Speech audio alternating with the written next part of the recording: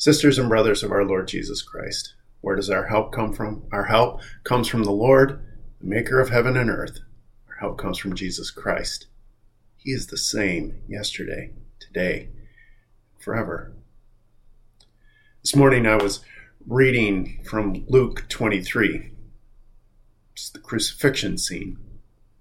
And the thief says to Jesus, "Remember me when you come into your kingdom." And Jesus responds by saying, "I tell you the truth, today you will be with me in paradise." It was that word today that grabbed my attention. The immediacy of that word. I guess it's because I, like you, feel myself in a time of waiting, marked by anxiety,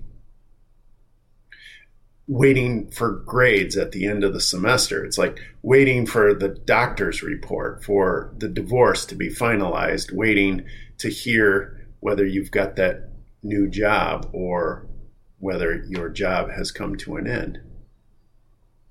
All of us are waiting for our turn at the vaccine. It's important to remember the long days of waiting in our journey of faith, but let's not dwell on them. I think what struck me about Jesus' words is the immediacy that today you will be with me in paradise. That's really good news. Because all of our days, the good ones and the bad ones, the short ones and the long ones, are being transformed by Jesus into the day of our salvation.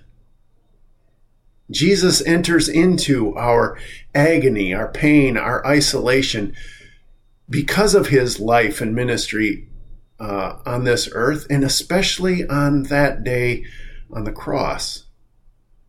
And since he has entered into our world and entered into our lives, he has made it possible for us to enter into his paradise. So today is the beginning of being with Jesus in paradise through faith. Friends, may the peace of Christ go with you wherever you may be. May he guide you in the wilderness and protect you in the storm. May he fill you with thanksgiving at the wonders he has shown you, and may he bring us all home rejoicing face to face again once more. Go in peace.